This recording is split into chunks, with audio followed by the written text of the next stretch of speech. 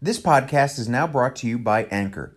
Anchor is the easiest way to make a podcast. So let me explain. It's free. There's creation tools that allow you to record and edit your podcast right from your phone or your computer. Anchor will distribute your podcast for you so it can be heard on Spotify, Apple Podcasts, and many more. And it's everything you need to make a podcast great in one place. All you have to do is download the free Anchor app or go to anchor.fm to get started.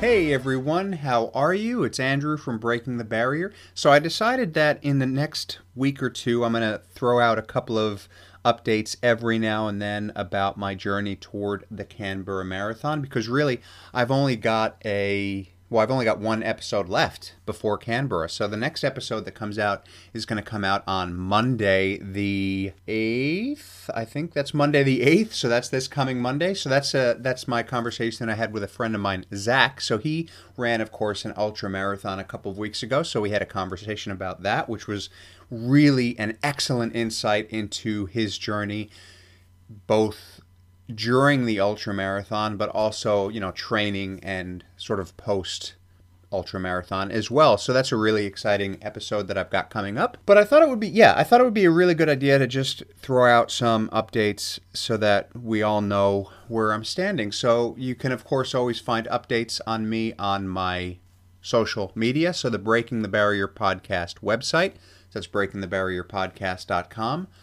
And the Facebook at Breaking the Barrier Podcast, and the Instagram at Breaking the Barrier Podcast. You can always check out the link to request to join the Facebook community group on the website, where, of course, you'll find more information about what I'm doing, plus other members of the Breaking the Barrier community as well. So, as you know, I've been fighting with my IT band for the last, I always say the last few weeks, but really at this point it's been a couple months.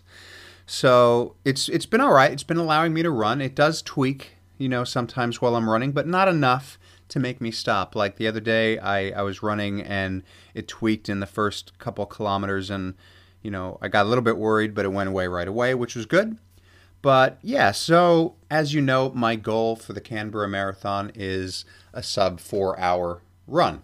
I'll be perfectly honest with you, with everything that's gone on with my IT band and the training that I had to modify, I'm adding a goal that I just want to make sure that I do, that I finish, and I have a better time than I did in terms of my Melbourne Marathon in October of 2018. And by better time, I mean pace and feeling more comfortable and strong throughout.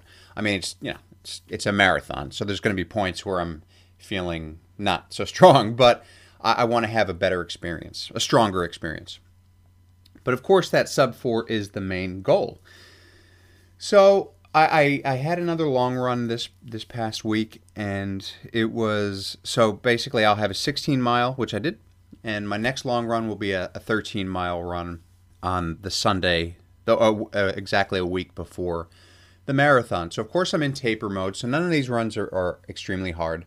I will have my last speed workout today, which is basically 2 miles easy, 5,000-meter repeats, and then 1 mile easy to cool down. So it'll be a speed workout. I won't race it. I won't go crazy, but the 1,000-meter repeats will be somewhere between my 5K and 10K pace. So I'm probably going to do that at about, I'm going to say maybe, I'm going to try to shoot for just under a 5-minute kilometer, around a 7:30, 7:40 something mile. But again, it's a 1,000-meter repeat, so it's a few minutes of running, and then I'll have 90 seconds recovery. Anyway, okay. So update: the long run felt great, awesome, 16 miles in the bag. The interesting thing is, in order to do a sub 4-hour marathon, my pace has to be roughly 9 minutes and 7 seconds per mile, or about 5:37 to 5:40 per kilometer. So I started out on my long run, and I hit the first 6 miles and was feeling really good. So I decided, you know what? I need some mental confirmation that I'm going to be okay because, as you know, my last couple of long runs had felt a bit rubbish to me. I got through them for the most part, but they just felt heavy. So I was feeling good on this one. So I decided that for the 10 miles after, so basically I ran the first 6 miles easy. So for the 10 miles after that, I decided to push it a little bit. So I ran that at a bit quicker than marathon pace. So my first 6 miles were at around probably 5:40 to 6 minute kilometer or 9:30 to 9:45 mile. And my 10 miles after that were about a 5:20 to 5:30 kilometer or a 8:30 to 8:50 mile, something like that. So, and it felt really strong. It felt really good. I got to the end of it, and at the end of the 16 miles, I felt a little bit tired, but I could have run more.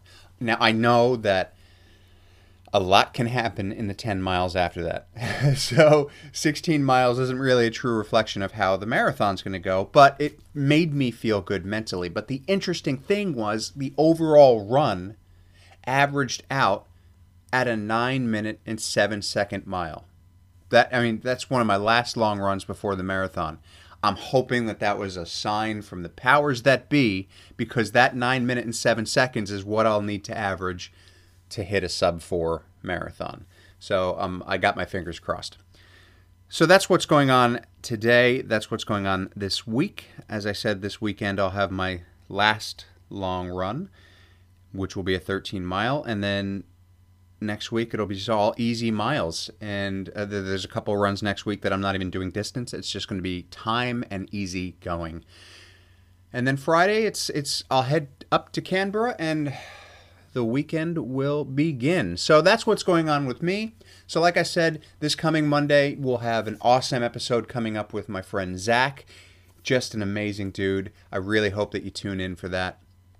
He'll be talking about the ultra marathon, the Brimbank ultra marathon, of course, that he did.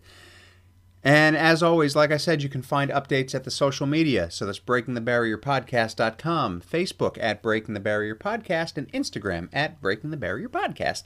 And make sure that you do please leave reviews. And if you're enjoying the podcast and you want your friends to listen, I have no problems with you sharing it. Share it. I encourage you to share it. So anyway, so thanks for listening. And I really hope that you enjoyed this updates. I'll probably do at least 1 to 2 more updates leading up that are supplements to the episodes. So thanks again so much for listening. And as always, we'll catch you next time.